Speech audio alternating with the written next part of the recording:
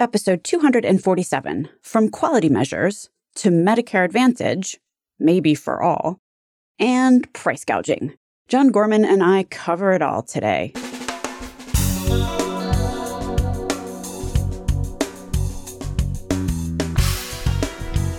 American healthcare entrepreneurs and executives you want to know. Talking. Relentlessly seeking value. Today, I speak with John Gorman, who is a government-sponsored health programs guru. He's also the founder of a newly minted organization called Nightingale that, spoiler alert, we discussed towards the end of our conversation today. I just want to interject right here that I, for one, but I'm sure John would agree, do not believe that Medicare Advantage is, as is, perfectly terrific and devoid of problems. There are, of course, well-known issues with coding, the whole exaggerated diagnoses for higher reimbursements thing. Then there's the whole potentially wasteful bonus payments and the restrictive networks of doctors cited issues. We don't get into these during our conversation, focusing instead on comparing MA to FFS Medicare. From there, we get into advice for independent physicians and rural hospitals, and then we wind up at price gouging by nonprofit hospitals. John's points are insightful as always, and I guarantee he will give you a lot to think about. My name is Stacey Richter, and this podcast is sponsored by Aventria Health Group. John Gorman, welcome to Relentless Health Value. Great to be back, Stacey. Thanks for having me again. Value-based care is becoming ever more omnipresent. Obviously, you can't have value-based care without some kind of quality measurement. You know, what is value? So I'm assuming that we're using these quality measures to assess value. And, I think generally these measures are developed with the triple or even the quadruple aim in mind. That generally what we're after here is improving quality, providing that care at a lower cost, providing for a better member experience during that care. And that growing weight is now being given to the social determinants of health and non-clinical factors that can impact whether or not somebody is having a high-quality, low-cost experience in our system. And if you were going to give advice, do you feel like this is going in the right direction? Like the quality measures, people are learning from them, and, every year they get better and better. What's your feeling about this? Certainly over time, the data and the results show us that plans generally get better at this over time relatively consistently. It's not flawless, and it's not necessarily always going in the right direction. You certainly see in the early years of the Star Ratings program in Medicare Advantage that enormous quality gains were made that only recently plateaued in just the last couple of years as the low-hanging fruit or the fruit on the ground got eaten, and CMS consistently raised the bar. That means more and more difficult measures, higher cut points for performance to even qualify under those measures. And so what you've seen is in this last 2 years especially, relatively little improvement in quality in Medicare Advantage. But, that improvement that's been made also had a ripple effect across all business lines. You saw quality dramatically improve earlier this decade across the Bible Belt in the Southwest, and it was almost completely attributable to the incentives in Medicare Advantage stars and to a lesser extent in Medicaid HEDIS. It's important to note that half the rating in both Medicare and in Medicaid managed care measurement sets, half of the rating is attributable to the member experience. A little bit less to, the pure clinical measures that we've talked about because they're weighted less than the CAHPS survey or the Health of Seniors survey is in the overall score. The emphasis has certainly been more, and the incentive is more toward improving the member experience than it has been in improving clinical quality from the standpoint of how these guys are scoring this stuff. And do you think that's legit? You know what I mean? Like if we're talking about which is superior, FFS versus a Medicare Advantage style value-based care, is the way that those measures weighted, is that a fair way to draw that assessment?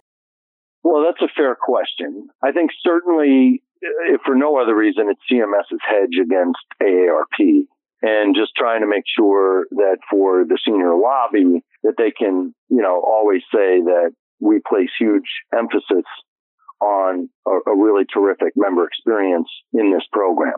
I think the quality measures are slightly less important in the grand scheme of things with Medicare because I think the vast majority of seniors equate quality with an absence of problems, not necessarily actually improving on clinical outcomes measures. I mean, they don't tend to think that way. So, I think in this first decade of STARS, it really has been about the member experience because that's easier to explain. And it helps the industry reflect itself better in the eyes of beneficiaries and the big national organizations that advocate for their interests. So, look, any way you look at this, STARS is hard, really hard. Plans have made massive investments in this. I mean, Humana invested over $100 million into its Star Ratings program like 3 or 4 years ago, and it yielded them over $400 million in increased payments this year. And Humana has the vast majority of its membership under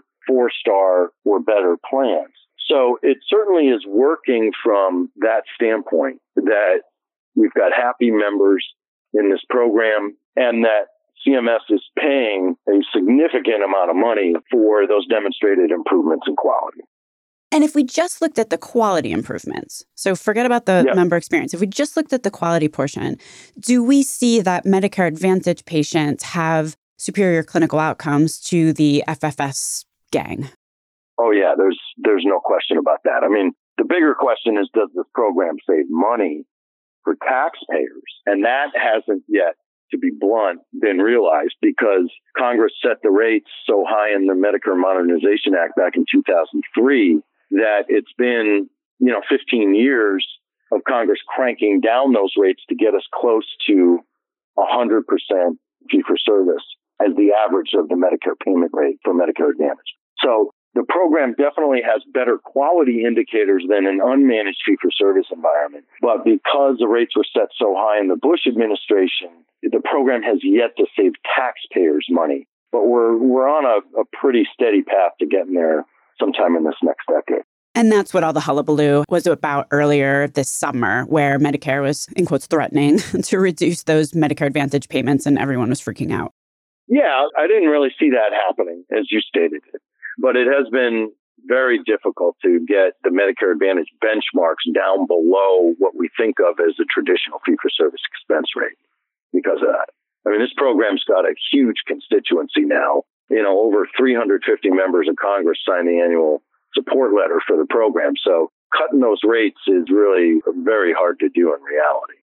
That just begs the topic of, insurance carrier profitability. And it's pretty well established. You mentioned Humana earlier. I think their stock went up 18% over the past 5-something years. And sounds about right, yeah. Carriers are very obviously moving their focus relative to their service lines from even commercial into Medicare Advantage. That's where the cash is, right? Yeah, it keeps the lights on for these payers. Absolutely. So if we're talking about, not to bring up a lightning rod topic, but if we're talking about Medicare for all, probably the only, and now I'm just quoting pretty much every source you can find on the internet or in paper, Medicare for all is going to wind up meaning Medicare Advantage for all. Because that's, as far as an industry perspective goes, that's the politically palatable and industry palatable solution. I agree. Okay, so say we've got Medicare Advantage for all, and that is the most profitable service line for insurance carriers. Now the government have enough leverage to knock down those rates so that this is more affordable than if it was FFS Medicare for, how do you see, is that better than FFS Medicare for all? How do you see this? Well, absolutely. I mean, look, let's get a couple of things straight if we're talking about Medicare for all. Right. One is that statement means a whole lot of different things to a whole lot of different people. Medicare for all could mean Bernie's plan, which would put literally everybody on a fee-for-service Medicare chassis. And while it would cover a lot of people and save a ton of administrative expense that you used to cover those people, never before in the history of this country have we dropped a nuclear bomb on a $3 trillion industry. And we're not about to start with insurers. So to be clear, Medicare for all, as Bernie envisions it, is never going to happen. Even if, and this is the real gating issue to seeing a law like this enacted, Democrats are going to have to control all three houses of government. They're going to have to control House, Senate, and the White House to have even a prayer of anything like universal coverage enacted. Now, having said that, what you're starting to see now in Kamala Harris's platform, as well as now Mayor Pete Buttigieg's platform, is Medicare Advantage for all, or in Pete's case, Medicare Advantage for all who want it. Okay, so that if you still have employer-based insurance, you'll be able to keep it. What Pete is talking about is Medicare Advantage for all who want it. And that, I think, is the only type of Medicare for all proposal that would have a prayer of enactment, and that's only if Democrats control all three branches of government. Obviously, another term for that is probably the public option. Well, yes, I have a call right after this one with a plan that is interested in offering a public option out west, even in the absence of a law like this getting enacted. Very interesting. And to that end, obviously, insurance carriers, they kind of, I'm going to say they probably like this idea because Medicare Advantage is a whole lot more profitable than any other service line, really. So is their profitability at the expense of the country? Or is like Medicare Advantage not necessarily any more or less expensive than FFS and the outcomes are better and people like the plans more? So, 6 to 1, half dozen the other, and the cost being the case, you might as well have good quality and good outcomes, or better at least. I mean, listen, because the vast majority of Medicare Advantage medical loss ratios are below 100%, really does indicate that if we get the rates right and really start gradually winnowing some of this fat out of the system, you will see some taxpayer savings on this thing sometime next decade. And we certainly have we've taken about 12 to 14% out of these rates since the ACA was enacted. And the plans are still turning a fine margin. On average, they're running about a 3% margin on Medicare Advantage, which on $300 billion in revenue is a nice profit to be taken home. Obviously, the ACA has been blamed a number of times based, just specifically, or at least in large part due to that medication loss ratio, that 15% of a larger number is a bigger absolute sum. So if you drive up costs or if costs go up, that's not necessarily a bad thing if your profit is capped. And that very kind of maybe non-intuitive philosophy has been blamed on, like you look at the cost of hospital care, for example, in this country. And I'm not telling you anything that you don't already know, John, but or most listeners of the show, you just look at the trend curve and it's like through the roof for hospital care. So is that the same for Medicare Advantage? In other words, the more patients that get on Medicare Advantage, do we still see those hospital prices just spiking?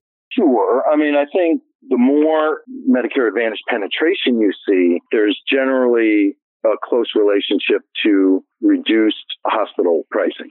Now, that doesn't get helped by this wave of hospital consolidation that we're seeing.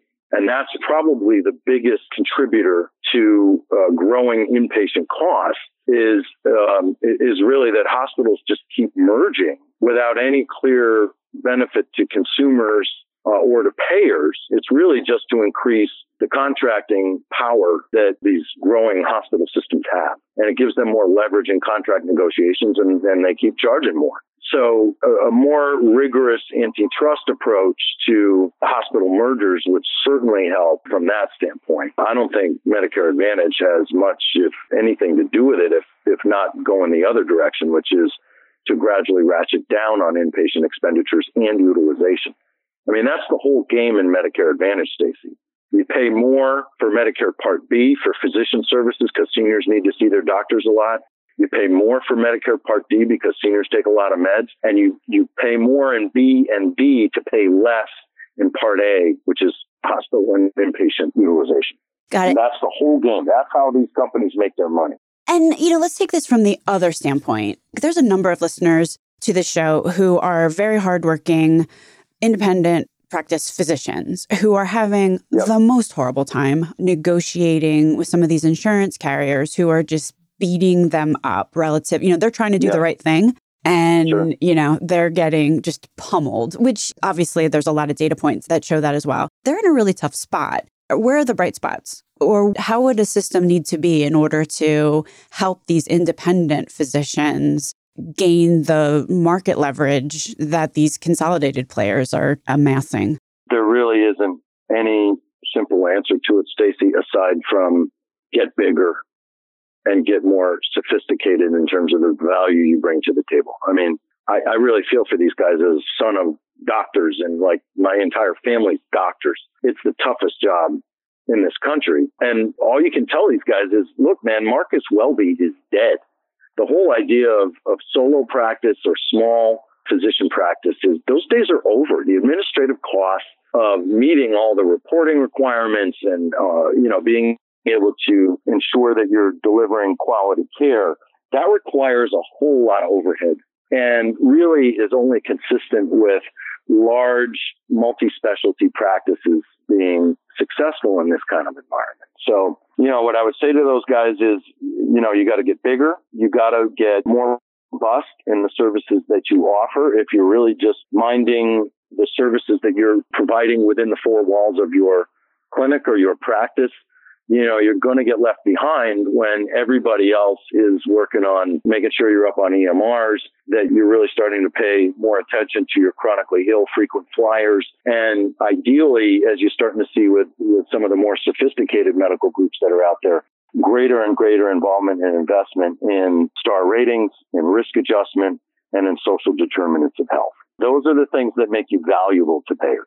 And what about if you're in some kind of specialty? So, your ear, nose, and throat in, some local market. Does the same rules apply? So, like, I should be trying to merge with other ENTs, for example, like in my local area? Yeah. Or there's always strength in numbers. If you want to think of a health plan as a shark, as many doctors do, the safest play is always to join a school of fish and to be greater in number and therefore having greater bargaining clout. If you're a solo provider or you're in a 3-doc ENT practice, they can forget about you and it's not going to hurt anybody. But if you're in a 30-doc ENT practice, they got to deal with you. Yeah, let's take this from the other standpoint then. We keep toggling back and forth with our point of view here, John, but I know you're with me. So if we're thinking about this from a price gouging and predatory pricing standpoint, which ever since Marty Makary published his recent book or started really working and highlighting and underscoring some of these, air quotes, charitable hospitals that are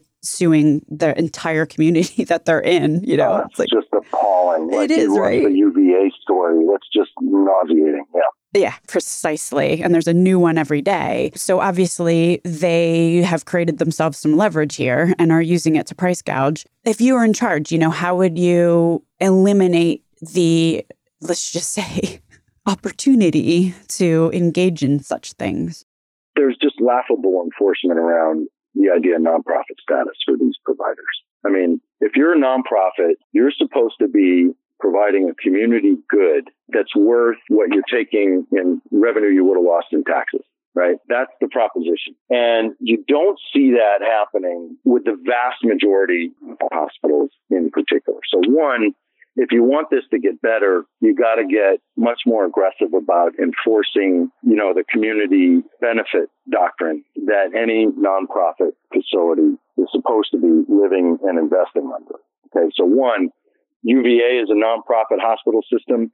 There is no way UVA should be taking thousands of patients to court over a couple of $100 in unpaid bills. That's your job in a charitable world if you're a nonprofit health system. And most of these guys on average are hundreds of millions of dollars that they're taking away from taxpayers by not having to pay taxes. So you're supposed to provide that to the community in the form of these types of public benefits. And that certainly does not extend to taking poor patients to court for unpaid bills. Okay, so that's one. Two, I think hospitals are in a real jam because they've got one foot on the dock of fee-for-service incentives, and we got to fill these beds. And they've got one foot in the canoe of value-based contracting that says we want to reduce unnecessary expenditures. We want to get people out of institutions and back in homes and community-based settings. And hospitals are caught between those two things right now. It's very difficult, and I sympathize with these guys as much as I may not sound like it, for the predicament that they're in and trying to figure out, do we fill beds today? or do we invest in the future with a fraction of these beds filled and this hospital system making money doing things that we weren't doing today, like remote monitoring of people once they're out of this facility, or buying up home and community-based services vendors so that you can manage these folks outside the four walls of the hospital much more effectively. Investing in fleets of vehicles that can take transportation challenged patients to doctor's appointments or to the urgent care instead of to the ER. And it's really hard for these guys to pick and choose which of these investments make sense, or do I just solve my immediate problem, which is my daily census? Like, there's just no easy way out of that for them. I interviewed Fraser Bunton probably in 2018 sometime, and his point was you can't have the same people like in an organization, a hospital organization, who go to one meeting about how to increase the number of heads in beds, and then they walk out of that and go into another meeting about how to get heads out of beds. Like, it's too much cognitive dissonance. You just can't do it. You kind of almost need a whole separate crew that's doing the value-based stuff. Otherwise there's just too many conflicting priorities. I agree. And that's certainly the case in the executive office and in administration. If the guy at the top of that health system is a guy who's been in that job for 37 years, and he knows his only job, as he's always known it, is to fill those beds. It's like Einstein's theorem that, you keep doing the same thing and expect a different result. That's just insanity. You're never going to get too far with old guard hospital administrators, unless, like some, and there are a few, like you saw at Sharp Healthcare in San Diego, or you see at Banner in Phoenix, or you saw at Partners in Boston, where, longtime administrators see the light, smack themselves on the forehead and say, okay, it's time for a different path here. And they start making major investments in that new path. I mean, otherwise it's just, more of the same from these old guard administrators who think my job is really like a hotel manager, is to just keep this place full up. And when do you think it's going to hit the fan for those who are not making the investments, or will it? Is just keep doing what we've always done? And, is that a strategy that's going to work perfectly fine for how long now before is it ever going to be a problem? Well, I think so. I mean, you're certainly seeing a lot of hospital closures these days. Most of them are happening in red states that didn't expand Medicaid. But what you're also seeing in those markets, that Sun Belt, the Bible Belt, and the Southwest, that's really where Medicare Advantage has been most popular, and where you see the greatest effects of its penetration in local markets. So there are probably several hospitals that have closed because they were not able to get on the value-based train, and they ended up under it instead. Now, of course, that's going to be different in market to market. It depends on, is it a one hospital town? Is it a two hospital town? If it's a 6 hospital town, there's probably going to be some roadkill in that market in the next 10 years as the value-based revolution turns on.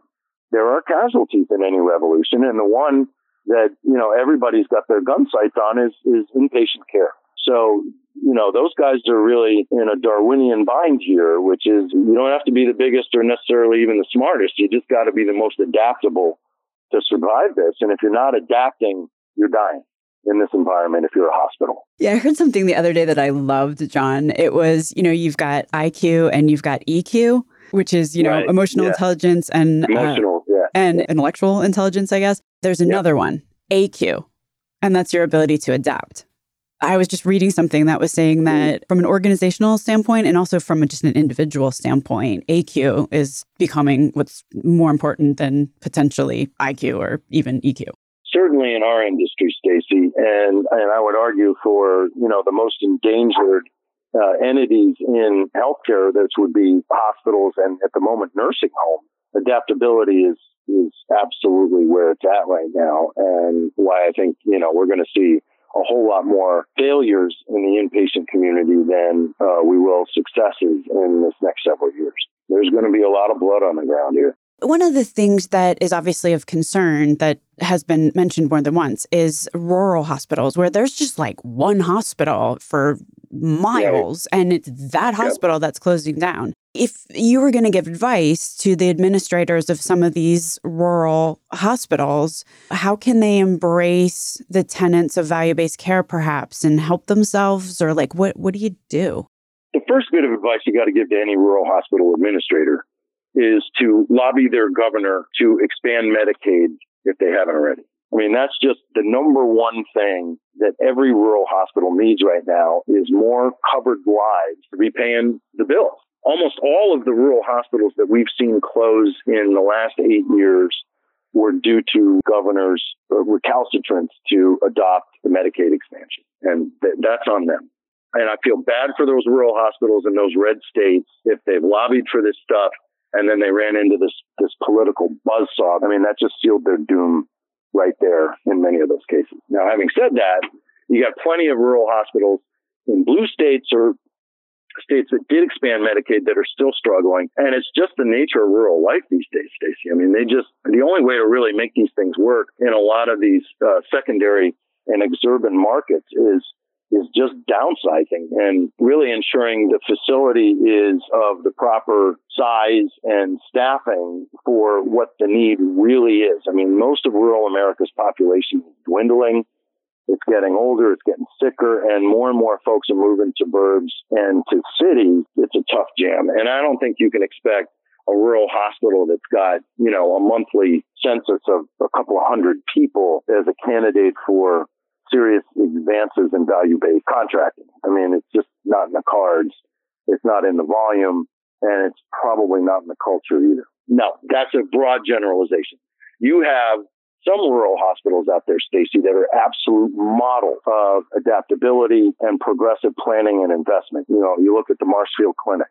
You look at Geisinger. You look at Essentia Health up in Duluth, Minnesota. I mean, these are some of the most premier organizations in the country, and they're all in really seriously rural areas, and they're all doing great. They all have thriving outpatient businesses and major investments in the community's broader health. And they're very progressive in the way that they think about how they approach their most frequent flyers, whether it's Geisinger feeding and delivering medically appropriate meals to its uncontrolled diabetics, or it's Essentia shuttling patients all around northern Minnesota in its own transportation vehicles, or Marshfield Clinic standing up a 340B clinic so that folks can get much, much cheaper drugs. All of those things are great. You look at Intermountain, which is just launched its own generic drug company. There's plenty of examples of rural systems out there adapting and succeeding, but they have generally pretty big operations to begin with, and they have really visionary leadership at every level that allows them to execute on that vision. I had interviewed Arshad Rahim, who his advice was also, you've got to pick who you are. Gone are the days where you can be a standalone hospital that does everything from, advanced cardiac surgery to managing chronic patients as well as cuts and burns. You have to decide whether you're going to be urgent care with an ER, you're going to do population health management, or you're going to be a specialist hospital. That was his thinking. He's just like, pick what you want to be and do that really well, because you can't be a jack of all trades. True to yourself. Yeah, exactly. And you can't be all things to all people, especially given the limited resources that you typically have in these kind of facilities. Yep. So talk about Nightingale, John, which I know is, I want to hear all about this. What are you up to with your new venture? Well, Nightingale is, been my passion project for the last year, trying to figure out how to make this work. And what we've arrived at is what's called a qualified opportunity zone fund and an advisory firm that is going to leverage the new opportunity zones that were set up in Trump's tax giveaway bill to make big investments in social determinants of health with Medicare and Medicaid plans and with capitated health systems that take risk. Opportunity zones in the statute, Stacey, represent 9,000 communities across the U.S. that are both economically disadvantaged and medically underserved.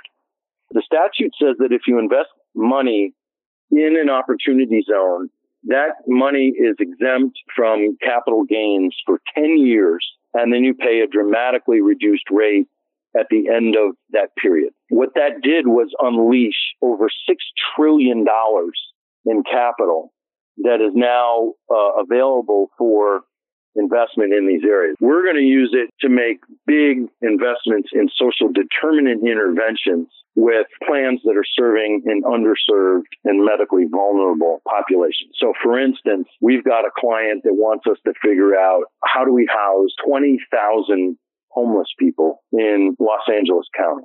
15,000 of those roughly are moms and kids.